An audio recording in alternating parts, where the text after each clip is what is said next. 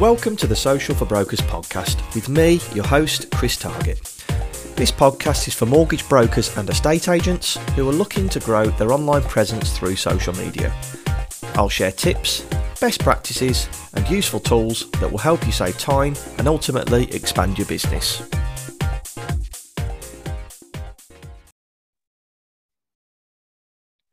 Welcome to the Social for Brokers podcast. Today we're going to be talking to Chris Shoetrops and Nicola Shoetrops from The Mortgage Hut, and we're going to be talking about the journey that they've been on to build a national mortgage brokerage with over 20 brokers over the last about 11 years, I think, guys. Is that correct me saying? Yeah. Fab. So they understand the importance of having an online presence, and they've heavily invested in the likes of SEO, social and paid campaigns.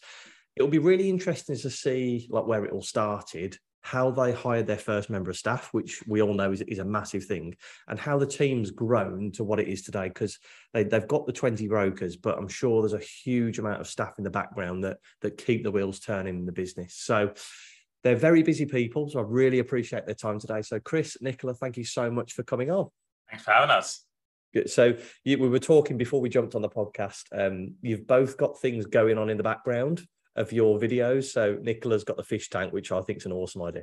And I'm thinking about chiseling out behind me on my wall to put one in. And then Chris has got lots of stuff to catch your eye. So you can see both of them on the video if you're watching on YouTube. And if you don't watch on YouTube, make sure you take a look.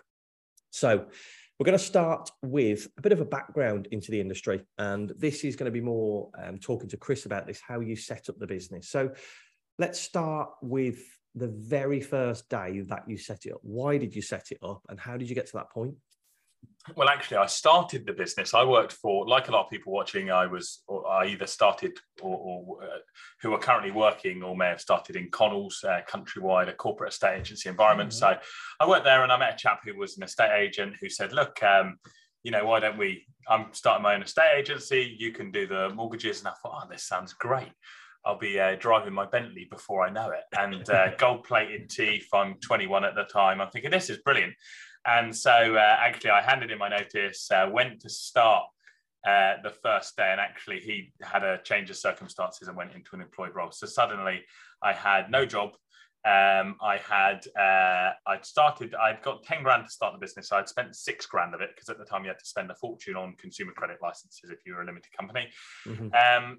And I had no lead source. And so day one was me with a desk that I had borrowed, stolen, bought, I can't remember, from somewhere, like a laptop and a phone, not really knowing what the hell I was going to do to get any business. And I remember the first thing I looked at was, and some of the people watching, was BNI, Business Networking International, like a local BNI group, went along, and that's sort of how I cut my teeth on going out and doing my first networking, really. Okay, so that's where your first clients came from, BNI meetings. BNI, actually, I used to, it was pretty tough at the time. It was 2010, 11.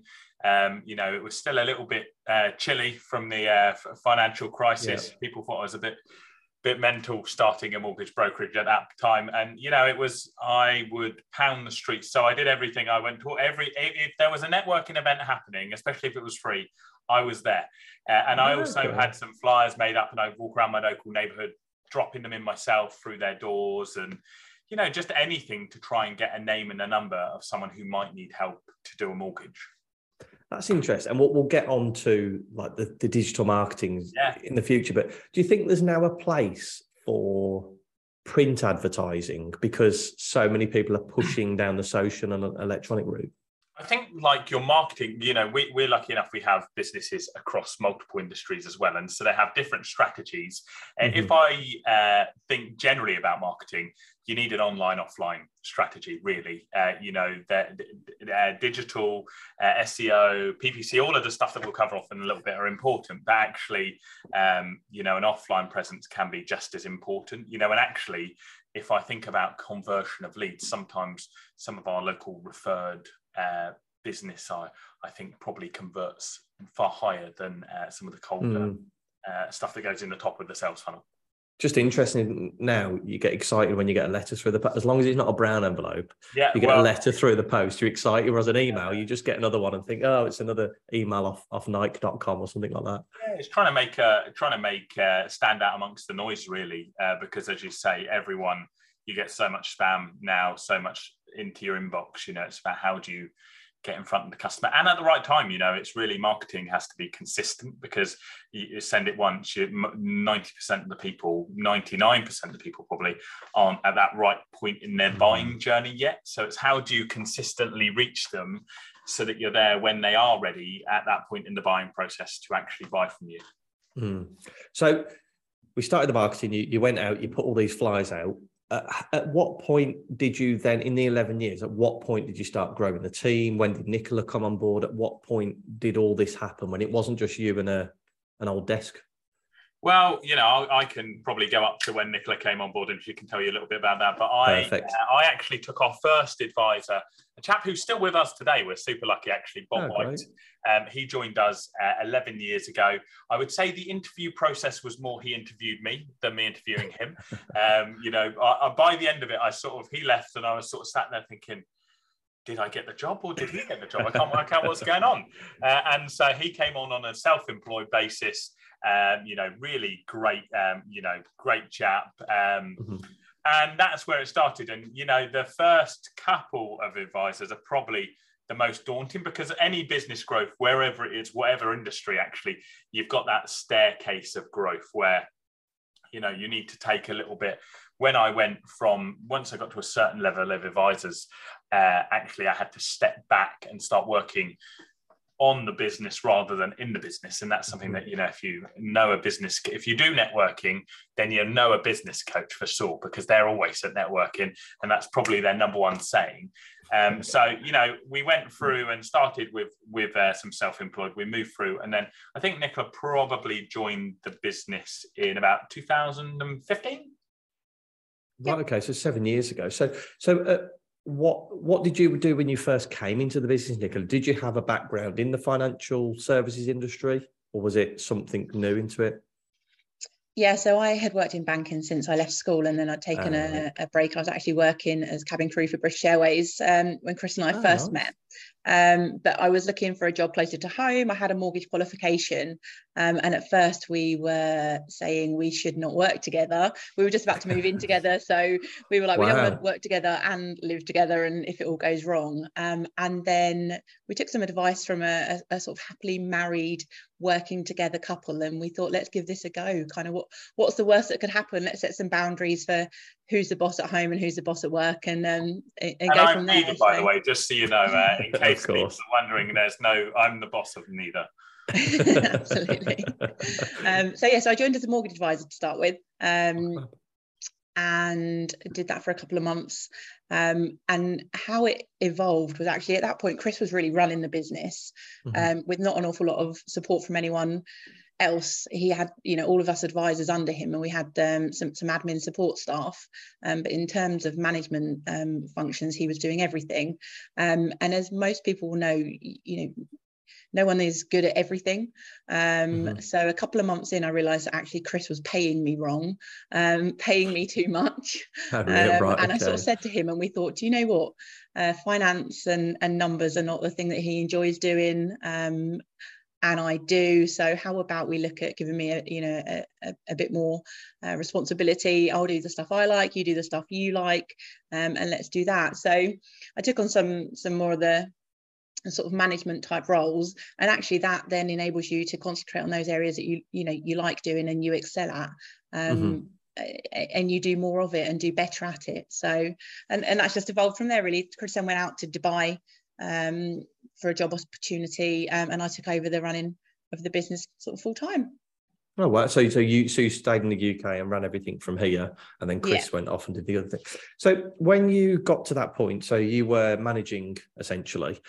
How did you find managing your time? And I suppose the question leading off that is, what does a normal day look like for you at the moment? Because I have a lot of brokers that are maybe at the stage of where they have 3 or 4 brokers, and they're maybe still doing mortgage advice themselves, and they find it so hard to take that step back because it is a hit of your income. There's no two ways about that. But what do you do on your day-to-day basis to ensure that that income keeps coming? So I struggled for just under a year after Chris left to go to Dubai, where I was still writing mortgages almost full time and trying to run the business. And it got to a point a year on where actually one of them had to go, or my sanity was going to go, because there's just not enough hours in the day. And the thing with when you are an active mortgage advisor, it's such an emotive journey for the client. They don't understand why you're not replying to their email because you're busy doing other things. So it wasn't fair on my clients at that point to try and arrange the mortgages for them whilst doing everything else. So I stepped back from writing mortgages probably about 5 years ago now, and it's a really tough decision, like you say, because you think, that income that I generate for myself and for the business, how is that going to be replaced? And it's really scary to start with, but it's one of those leaps of faith that once you take it, you realize how much better invested your time is working on the business, how much more income you can generate by supporting the brokers that you've got, putting the processes in place, generating the leads for them, everything else that when you're writing business yourself, you're just too busy to do. I'm really glad that you said there that you really struggled with it, because from the outset, somebody could look at you two running this business and say, oh, they've got to there, they've hired loads of brokers, they've let them get on with it, it's pretty easy. And they're sat there thinking, I'm really struggling to take that step back. But it's exactly what you've said there, is it's so hard to step away. One, because of the income, but two, you're emotionally attached to your clients as well. Like, Absolutely. You don't want to let your clients down, but if you can put that effort into training the staff to deal with your clients the way that you would do. And I'm talking from, I've never been a mortgage broker, but I assume that's what you wanted to do, to make sure your staff would treat your clients exactly the same way you would do. How do you put that training in place? Do you have a program, or is it just, this is how I would do it?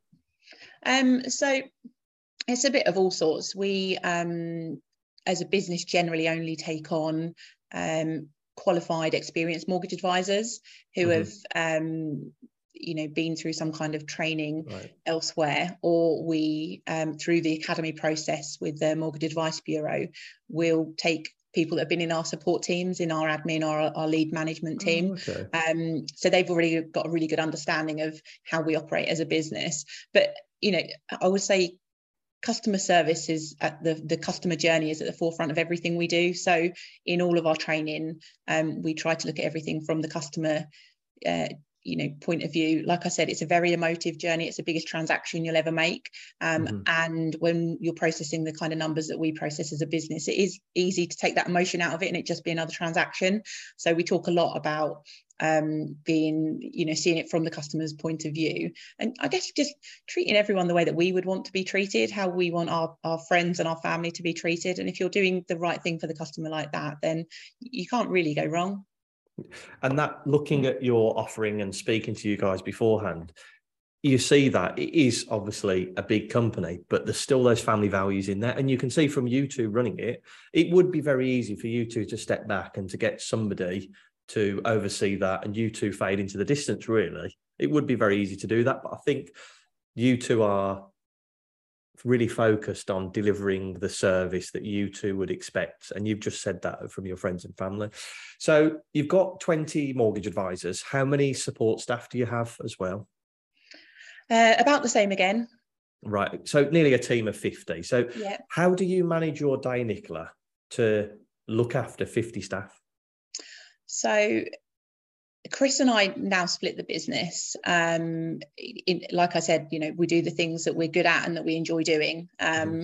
So, and whilst he was away in Dubai, actually I was trying to do some of those bits that, he's good at, and I wasn't very good at them. And so it's, much nicer having him home, and, we're doing those bits together. So we both work from a diary system. It's really important when you're as busy as we are.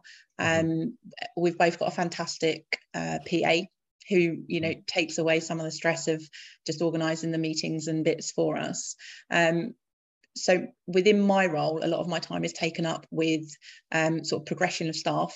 So mortgages is although I'm not advising anymore, I keep up to date with all of the criteria, and so I'm a sounding board for the advisors of, can you help me, good. Where do I place this mortgage? Have you got any ideas? And we'll look through things together. And that's not me telling them go to this lender. It's like, let's look together, let's see where we can place this. They're a great team anyway. They're very, very helpful to each other. So I'm almost like that sort of last resort of, have we got anywhere we can place this? So you've got that community. Yeah, absolutely. Just upskilling them and giving them the confidence. Sometimes it's just, you just need another person to hear it and say that you're doing the right thing. Yeah. I spend quite a lot of my time doing that. Compliance, it's super important, more so now than ever. We're looking at compliance checks. I do a lot of the stuff in the background, finances, HR complaints, all of the boring stuff really for most people. So not the interest. You might want to get back to mortgage advice. Absolutely. I miss talking to people about mortgages. And this is the struggle, isn't it? That people love doing mortgages so much, and they've built the business off their name. When you're doing all the bits in the background, really, do you ever find you're overwhelmed? And have you got any tips for diary management that really helps you in this area? I would just say be really selfish with your time. We all, we all fall into that trap of wanting to please everyone and wanting to take every meeting. And just think, is this meeting adding value to my business? Is it adding value to me? Is it important really? Because your time is super precious. You have only got a limited amount of it. So be selfish and almost be don't be afraid to say no. We do snippets of the episodes that we upload to social, and that's going to be one of them, is to be selfish with your time. Because as a mortgage broker, as a business owner, you feel that you owe everybody else time, but actually your time is very precious, especially when you're running a business. And that leads me perfectly into my next question: is how do you manage a team from afar? Because a lot of your guys are remote workers, but employed, aren't they? So people out there that are mortgage that run companies, how do you manage a team from afar? So this changed for us during COVID, really. We before that we were predominantly based in and around Southampton, although we cover nationwide for mortgage advice. We were mostly based here, and that was Chris and I. That was our decision, thinking that we needed to have the people in the same building as us so we could see what they were doing. It was almost a bit of a control thing. And COVID changed that, because obviously everyone suddenly was at home. And we were lucky that 95% of our business was already done over the telephone. So it didn't have a huge impact on, straight away. And that's changed. Probably 5 years ago, it was 50-50 face-to-face and telephone. But just before COVID, it was about 95%. So it wasn't a huge change. But we did have to invest in some technology to put onto people's laptops, to monitor what they were doing when they were doing it. We already had all of the call recording software, so it wasn't very arduous like that. So during COVID, we actually saw that people could be as motivated and effective working from home, if not more so, because they haven't got that hour commute in the morning and the evening, and they can sit at home in their pajamas if they want, if that's what they're comfortable in, and do the washing in between calls, and that's absolutely what I find really useful. Pop the washing on in your lunch hour. It is handy being at home for things like that. Get all those packages that you're never at home for normally. So spending more. Do you find when you're that's what I was going to say, does it work for everybody? No, it doesn't work for everyone. Not everyone has the discipline and the motivation to to work from home, and we have lost a few people that way. So, but what we saw was that the majority of our people stepped up. They almost relished that freedom of being able to work from home and feeling a bit more adult. So now, during COVID and since, we've recruited nationwide. So we've got advisors all over the place. We've got some we've never even met, which, when they turn up for the Christmas party was a bit like, oh, it's really nice to meet you. So that's great, isn't it? But it gives you COVID hasn't just allowed people to access information more so, but it's opened up employment opportunities, because somebody at the north of Scotland could essentially sign up with you guys, where as you said 5 years ago, if you expected them to commute to down south, they'd never in a million years do it.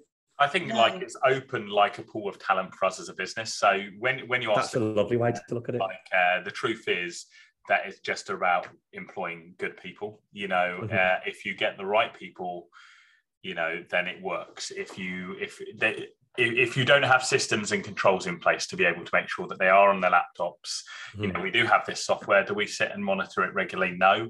But it does suddenly, you know, whoever is watching this, wherever they are, if they're recruiting locally and they've recruited for a long time, you get the same people come across your desk, the same CVs, the job hoppers here, there, and everywhere. Whereas actually what we're able to do is we're able to say to people, look, we can give you the best of nearly every world. We can give you all the leads provided. It's telephone based. You know, one of my colleagues regularly sits in her onesie with a like top not on, like just doing the appointments. She doesn't have to get into her dress suit to go in and sit at 8 o'clock in a morning meeting talking about properties that were sold the next day. She actually knows it once she gets her laptop open at 9 o'clock. She's got 5-6 appointments that are booked in there, ready to go for her, because that's how our process works. She just has to call them, get on with it. And then she's also done by like 5-6 o'clock. So you're not staying late, you're not doing this. And so, yeah, it's just about getting right people. But it's a really great thing for us when our mindset shifted, as Nicola said, about how we suddenly open a real great pool of talent for us as a business to start to do. And that's exactly what you say there is it's opened the talent pool, but also Nicola made a good point. This model isn't for everybody. Some people do want to be able to go to an office. And when you say, Chris, you say we get the good staff, you also get the right staff, not just the right staff that are good for you, but you as a company are a fit for them. Yeah. And I think sometimes we get into that we want the perfect member of staff, but how good are we as a company for those people to work for us? And you guys are providing them with not only the tools, but the leads as well. And that leads me perfect onto talking about lead generation, the process that you have in place. And I know this is where Chris does a lot more with the website and the lead generation. And this is going to be a big thing over the next 6 months. Before we started this podcast, Nicola and I were talking about the rates changing and not as many purchasers out there. So leads are going to be gold for people. So I wanted to talk to you guys about how you generate leads and where would you say the majority of your leads come from to start with, Chris? The majority of our leads come from our website for new customers. So if you look at the split of our business, about 50% of the mortgages that we do come from renewals and existing customers. So the opportunities there. So it's about having good funnels and processes internally to capture as many of those as possible. And then the other 50% of mortgages that we do come from new customers. They're generally from across the UK. We deal with them on the telephone. We'll generally generate somewhere between 2,000 and 3,500 leads a month from our website.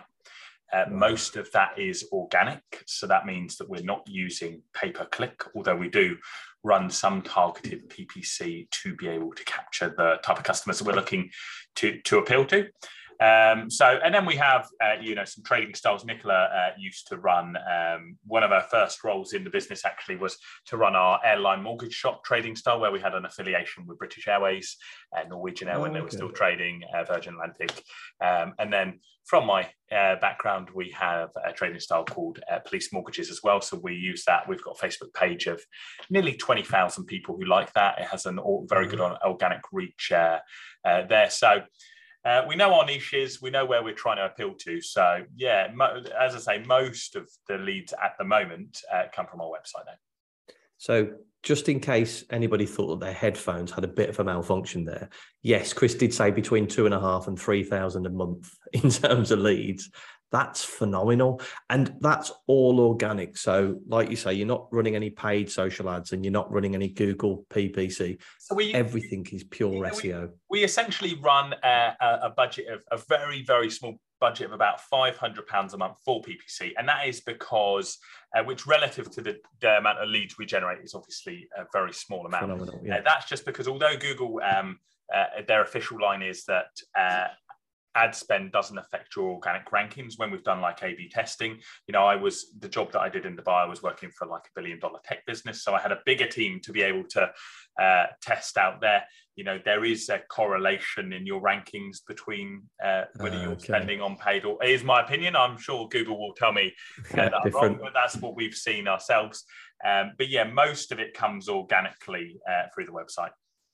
And that's we get around just under 1 million unique visitors a year to the Mortgage Hut website organically. And what I want people to realise is this isn't something that you've done overnight. No. This is something, how you've been building the website for how long now? So this strategy we started in 2015. So 7 years now.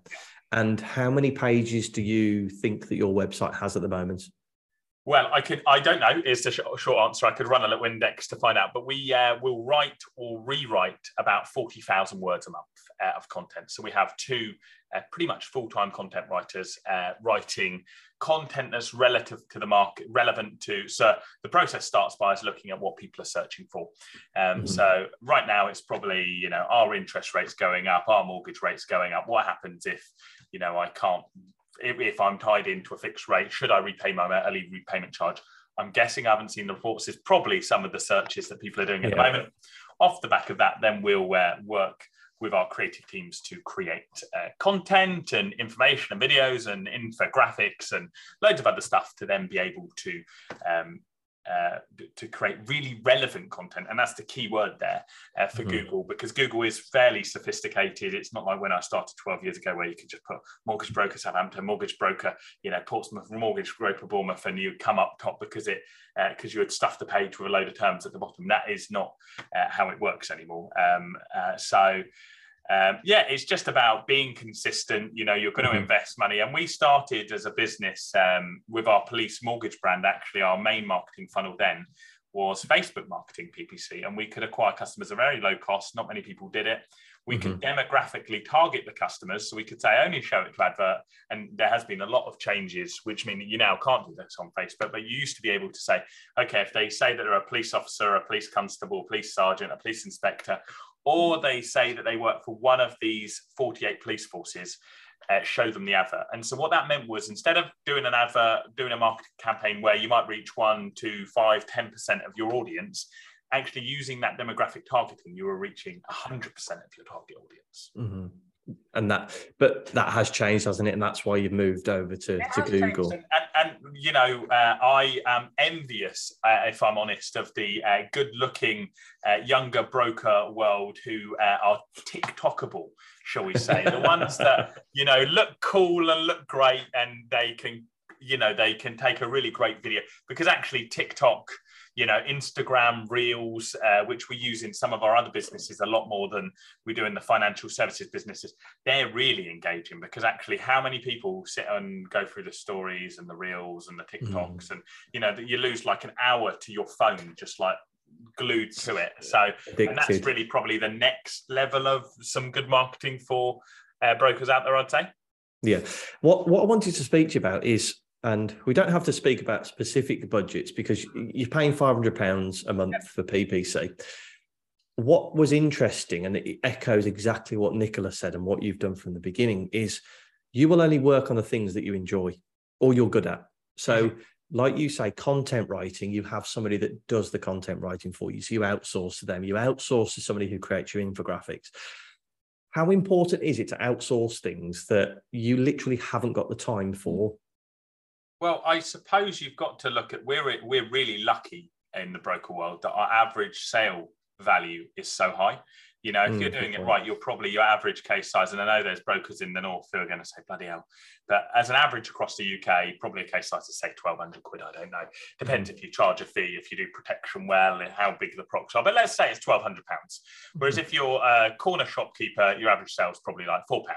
So how I always used to think about it myself was actually by me writing this article, or by me, creating this infographic, what could I do an extra mortgage and create X amount of income for me? And it's about, how we create teams is actually about knowing that we're not the best. We're probably, out of Nicola and I, we split our roles. You've had Nicola's role. I'm lucky enough that I do the marketing and, the networking, and, for me, I love it. Nicola doesn't. And that's why it works so well. But in the marketing that I do, I'm not the genius behind it. I have some really competent and capable, for example, you work with us on some of our stuff because you're far better than I will ever be at it.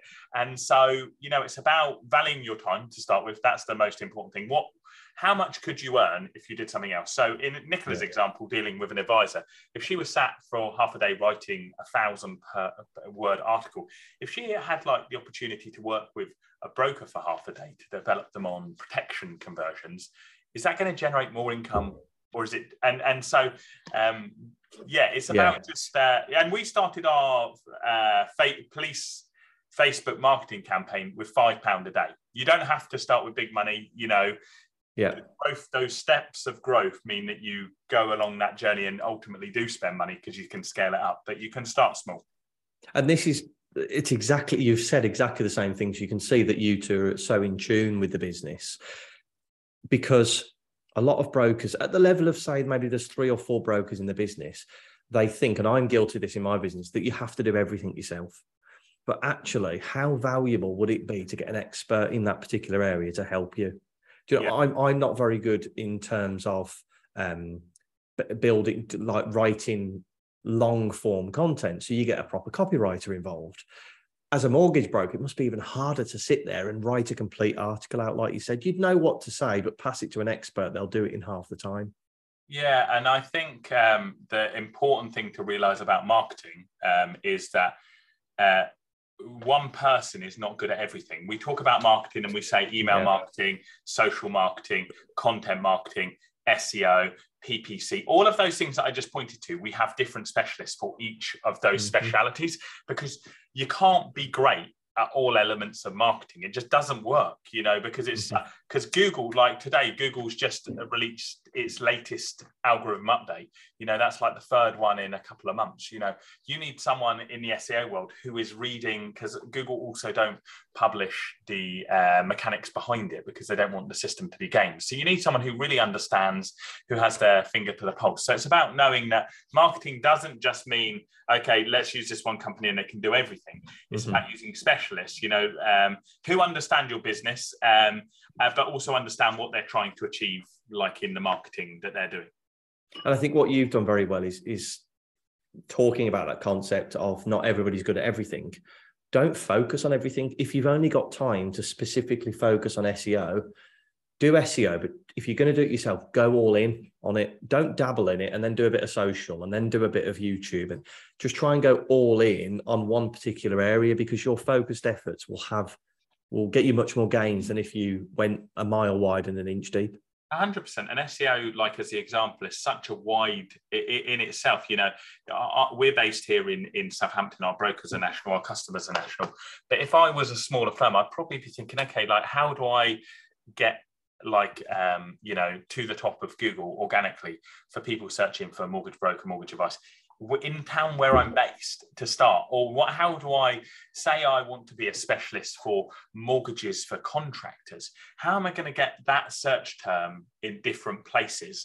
And so SEO is one of those things again, and it's the one where, luckily for us, people have the least success generally, because it also requires long-term investment. If you think that you're going to spend on SEO and be the top of Google in a month's time, take your money, go outside, put it down the drain. You're going to get much more joy out of it than wasting your time on that. It's a long-term investment. Google, and you have to understand the mechanics behind it. Google promotes websites which it knows and trusts, because we're not Google's customers, okay? The customer for Google is the person searching. And for them to be able to stay as #1 search engine in the world for all of us, they have to give us the best quality results every single time. Not a day off.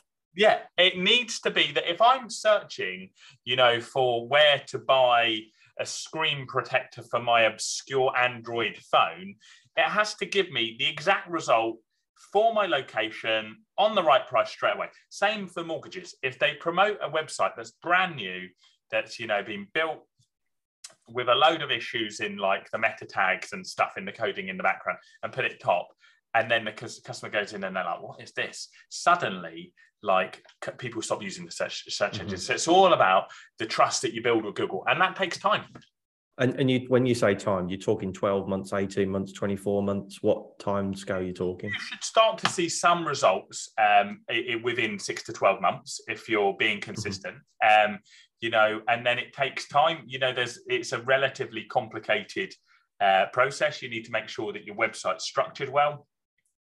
One of the big things that came out in the update last year was mobile load speeds. So actually, you know, a tip for any brokers who are thinking about doing a website, make sure your website is built mobile first, because how it used to be done is desktop first, let's convert it to mobile. Well, it's all about load speeds. That 0.x of a second that you load slower can affect the algorithms that rank you. So it's load speeds, quality of content. There's something called a bounce rate. So if I click on, I Google, I don't know, best Italian restaurant near me, for example, and I click on the website and then I immediately click back, that is a bounce. It tells Google, I didn't find what I needed.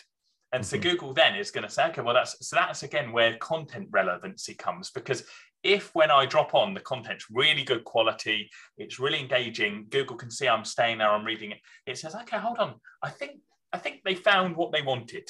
And that's where they're going to start slowly moving you up. So it is just it's a long-term, it's about good quality. You can't cut, if you're producing a load of rubbish, again, don't waste your time. Good quality, being consistent, you know, and investing over a period of time. And that doesn't have to be thousands and thousands and thousands. It can be, you know, whatever your budget allows for. And it's the same as a mortgage appointment, isn't it? If somebody came to you, Nicola, and was like, right, I'm a contractor and I need a mortgage, and you start talking about an employed role, they're going to be like, well, I'm not going to come and see you again. It's all about that consistency. It's the same the way that the website works, isn't it? Absolutely, especially if they've come to us, like in that example for a contractor mortgage, because they've read an article on our website about contractor mortgages. They think these guys are going to be the experts. So if we then don't know what we're talking about, you know, when they come to us, it's super important that we can back up, you know, what we're saying on our website. And do you guys talk so say if this week, a lot of your advisors, Nicola, have had the same question of, should I pay my ERC and come at my fixed rate? Do you then speak to Chris and then see if that would be a good search term? Or is it purely, do you just look at what's out there at the moment? Chris, how does it work? We probably reverse engineer it the other way, which is that I will look at, with one of our freelancers, I'll work and see what the search terms are. You know, I haven't done a mortgage for a long time, thankfully for everyone involved. So I don't know criteria that well. And so what will happen is I work alongside Nicola. I'll produce a list of what people are searching for. That we can also, it's a lot more detailed than that. We can see the volumes of what's being searched for, how competitive the search term is. And then Nicola will say to me, look, this is really good. You know, it might be, oh, can I get 100% mortgage? Just using a really crude, basic example. Well, Nicola would say to me, look, we can't actually help those customers, so we wouldn't focus on those search terms. But if there was one that was like, can I get a mortgage with 50% equity, again, being crude and basic in the example, you know, Nicola would say, okay, that looks like a good quality type of. Oh, so you do it that way round. That's interesting. And then I suppose then, Nicola, you almost know if the leads are going to come in, you can, at the back of your head, you're then thinking, oh, that probably came in from that particular article or that campaign that we ran. Yeah, but there's definitely a correlation between when our articles move. Like if they move, you know, Chris will know more than I do on this, but like when an article moves onto a first page of Google, we see a huge uplift in the number of inquiries that we get based on whatever that content is. So that's kind of our aim, is to get the articles on the first page of Google, because people rarely click past that first page. So yeah. They say if you ever want to kill someone, bury them on the second page of Google, so they'll be found. That's the SEO. And if anybody's listening to this and wants to get more into SEO, I listened to a really good podcast the other day from Alex Curtis at the Lead Engine. He talks very similar to you about SEO, and then it does take a longer amount of time. And he gives away a few tips on how to help your SEO as well. So go and take a listen to that podcast. Right, so we've covered the business, we've covered the marketing and the online presence, especially SEO. Now we're going to get into the strategy question. So we're going to find out what you would do if you started all over again. Before we get into this area, we like to donate £10 to a charity of your choice. Which charity did you want us to make the donation to? Nicola, you can elect the charity. Is it the Southampton Hospital charity? Foundation? Yeah. Okay, perfect. We'll make the donation. And I assume those are local to you. Yes, thank you. Fantastic. Right, so I'll make that donation for you. So on to the strategy question. I'm going to ask you both this. So if I could ask you, Nicola, first, please. So we will pretend that you've moved to the north of Scotland. You've got a laptop, a mobile phone, and an internet connection. What would you do to start generating new business? So Chris and I have actually talked about, picking up our laptops and moving. It's actually only the children that stop us from living somewhere sunny all year round. So I actually think, similar to the changes that we've seen within our business with COVID and technology, I actually think this is not a difficult question. I think you can work relatively well from anywhere in the world, right now. So I would do a little bit of everything. I know we said already, concentrate on one thing maybe, and those things that you're good at. But if I was starting afresh, I would do a little bit of everything. So a little bit of SEO type work. I'd make sure I had a good website to start with. The number of companies that we Google and we find that we can't even load their website, it puts me off straight away, regardless of what the product is. So make sure you've got a website. It doesn't need to be fancy, it doesn't need to be expensive, it just needs to be one that people can access and get the information from. I would just spend a little bit of money in trying to generate some leads via PPC. The longer, the bigger stuff takes longer, but you will see some immediate results from a spend. Know your customer. So who is it you're trying to attract? And that's really, that's what we know, that a lot of vanilla customers, as we call them, so those with perfect credit, employed jobs, good loan to values, they will go straight to their bank or building society because they can, do that for free. So we are looking for those customers that it's not quite so easy for them to walk into their bank or building society, or they might have already been told no by their bank. So, who are you trying to attract, and where are those people looking for your advice? So is it online? Is it old school, like newspaper, the classified ads? Is it a leaflet drop? There's so many opportunities and avenues out there, but just be doing something, I guess, is people are not going to find you if you're not doing anything. So it's interesting what you've said there is almost choose the customer that you're trying to aim at instead of throwing a blanket. And like you said, you do a bit of everything. I was talking about specializing in an area. When you've got a big enough team and you can afford to outsource to people, great. But when you're on your own, as you said, you've got to try everything. But like you say with your Facebook page with the police or British Airways or whatever it may be, you as yourself that used to work for the British Airways, where these people would look for advice or whether they spend their downtime, and social's going to be the main place for those people because they might not work sociable hours, so they can't pick up the phone at 3 a.m. to a mortgage broker. So it's really interesting. You've actually flipped it on its head and said, know your customer first before you start targeting. And if you want local customers, there are hundreds of local community pages now. Every single sort of suburb or postcode has got their own, they're all slightly different, but and the benefit of being 11 years on and is that we now get tagged in those pages all of the time by our own customers. But in the beginning, it's you need to tag yourself. You need to, let people know I'm here and I'm ready for mortgage advice. So you just need to keep an eye on those pages. Those Facebook groups, I think, are the most underused piece of marketing software that is free. If I was a mortgage broker, I would be spending 2-3 hours a night just blasting those groups. Absolutely. And you're going to get kicked out of some because people are going to get fed up with you. But they'll have seen doing it right. If you're getting kicked out, you're doing it right, I would say. That's it. Exactly. No, really thorough answer. And like you say, Nicola, you've proven it with your business. You can do it from anywhere. Unless you've got kids. Pesky children.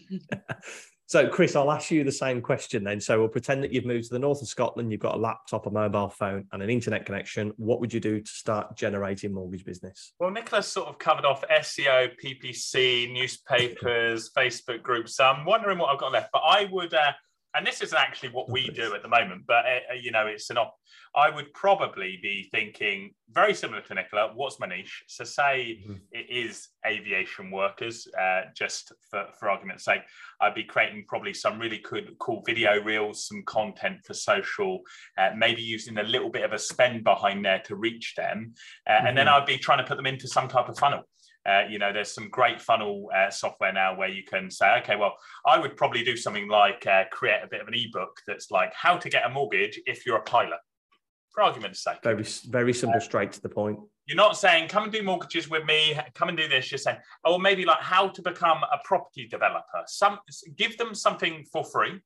In return, you can grab their email. It goes into a funnel. You can then start marketing that email address with really good targeted quality content, engaging the customers and building your brand. So I'd probably be doing something like that. You don't need loads of money to do it. You can create, as long as you're consistent, as long as you've got really good quality content, you can push it across TikTok, you know, which you're going to get to a slightly younger audience, sort of probably the mid to late 20s. I know there are a lot of people older than that using TikTok as well. So yeah, I'd probably be using funnel marketing, trying to like really try and carve it out that way. And actually by offering them something free, your PPC cost is going to be significantly lower because you're not trying to target them the same way on terms like mortgage advice or so, you know, I have read case studies where people pay like 4p to gather an email address. Well, if it's super targeted and then you can put them in and target them there, then, you know, that's going to be a win. But I think Nicola sort of covered it off. You can actually, our world is probably, if you asked 10 years ago, if you went to, you know, and I was born in Scotland, so I can say this, I'll probably just stay where I am and go up to a Northern Ireland in Scotland, especially in winter, it's going to be freezing. But, you know, if you were going to go to like Thailand or United States or wherever, we're in a world now where you can pretty much do it relatively easily just by doing the basics right. But I think the two resounding things that you've both said there is to know your niche beforehand, because it saves a lot of effort trying to attract the customers that you don't really want, but that you don't need. You'd go after pilots or you go after people in the local area in that niche. Yeah. So knowing your customers and hitting a niche, I think, is the main thing that's come out of that. Awesome. Right. Well, thank you so much for asking those. Those are the questions that everybody listens to and gets a lot from. So thank you. If anybody does want to connect with you, where's the best places for them to reach out to you guys? For me, it's LinkedIn. So Chris Shoetrops, you can look me up, send me messages. Like I love to, as you can tell, talk people to death. I'll help where I can. So feel free just to drop me a message, connect. Nicola? Yeah, same. LinkedIn's probably the easiest place to find me. Fab. Do you both like LinkedIn? Do you enjoy interacting on LinkedIn? Chris loves it. Do you? You're always on it. I've got about 20,000 connections. I use it across all of our businesses. So I try and make mine a bit neutral by sort of saying like, you know, entrepreneur, business owner. But, you know, we, to give you a marketing example that isn't relevant to mortgages really quickly, we have one of our things is hospitality. We have a pub in a very small village, but it is where a international software tech company is based. So what I did was I set up a LinkedIn automation to basically message them all. If they were based in that town and they worked for this company, I sent them a message to say, hey, my name's Chris. We've just bought this pub down the road. We'd love to welcome you in for lunch. Just give me a shout if you want to come by. And ran that automation, and straight away the pub was full. So, and you can do exactly the same if you're a mortgage broker. Say you want to target, I don't know, accountants, for argument's sake. You can set up the automation, away you go, engaging with them. So, you know, for me, I love LinkedIn. It helps us connect with the business community, which is a great target audience. I think Nicola probably has her, my plate is slightly less full sometimes than Nicola's. I think, yeah. So, yeah, I definitely. You're not on it as much, Nicola. No, just a time constraint. That's it, isn't it? But mine's time, much more mortgage focused. More. Yeah, that's your audience. That's interesting though. The LinkedIn automation. That's I've seen it done before with messages. But anyway, guys, thank you so much for coming on. Really, really appreciate it. And I'm sure people have got lots from that. Go and connect with them both. As you can see, lovely people. They'll chat to anybody. Nicola's probably not going to be on the LinkedIn as much because you, at the minute, with everything going on in the mortgage market. I'll reply within a week. Yeah. Lovely. Thank you so much for coming on. Really appreciate it, guys. Thank you. Thanks, Chris. Right. So thank you very much for listening. If you feel this podcast brought you any value at all, I'd be extremely grateful if you could leave me a review on the podcast, little 5 stars, and subscribe to keep you up to date with all future episodes. We can also connect on social, so you can get me on Instagram, Facebook and LinkedIn, all with the handle Social for Brokers. Look forward to hearing from you and connecting with you all.